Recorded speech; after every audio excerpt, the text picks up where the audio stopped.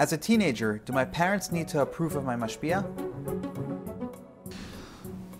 Let us look at this question from two different angles. There's the question of the halachic kibud of the aim aspect, and the question is, to what extent does one have to listen to their parents or take their parents' advice when it comes to areas of the person's individual growth, the person's individual interests, and so on and so forth. This question comes up, for example, by shidduchim.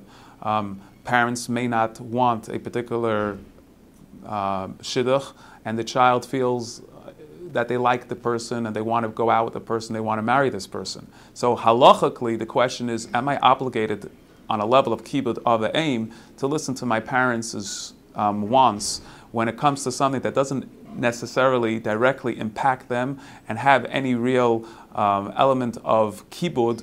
It's more just a matter of taking in consideration what their preference. So strictly halachically speaking, the criteria of kibud of the aim is really limited to things that are directly beneficial to the parents.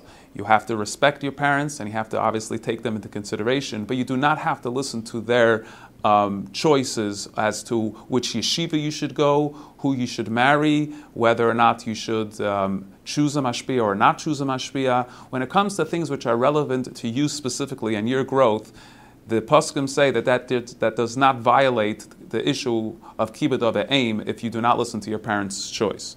Now, as to the question in general, as to whether or not one should take a mashpia that my parents don't agree with, so then that comes into a greater issue perhaps of whether or not the parents feel like they want to have a certain say maybe in their child's choice because they feel that maybe the child is a little bit immature, not fully appreciating what a mashpia really is for, or how a mashpia is going to help them, and so on and so forth. So they want someone that they feel is of quality, of a level of understanding that can help the child.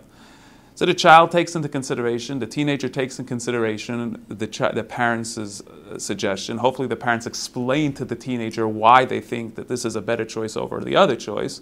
But at the end of the day, the choice is yours, because a mashpia is like a relationship.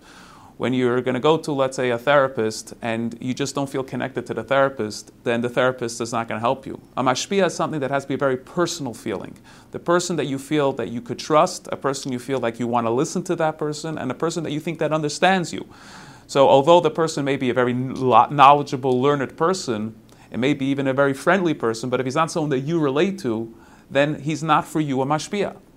A mashpia is a very personal thing. You have to choose. Asay l'cho rav is the language that the Mishnah says, which the Rebbe used to express the idea of a mashpia, which is not exactly the same, but the concept is that it's something that's l'cho, it's you. It's something for you that relates to you and someone that could relate to you on your level and on your level that you're holding currently. That means sometimes a mashpia, you outgrow your mashpia. What the mashpia is good for when you're at one age is not going to be good for when you're at an older age. There has to be a certain maturity and development, and during the stages of development, there could be a different mashpiyim work differently and help you differently. So the answer in short is you do not have to listen to your parents when it comes to whether or not you should choose this mashpiyah or not. You have to listen to what is good for you. You have to be open perhaps to understanding perhaps what will be good for you and beneficial, but at the same time there's also a necessity of recognizing that the mashpia and you is a very deep personal relationship, and therefore it's about you. It's not about your parents, and it does not violate the issue of kibud of the aim.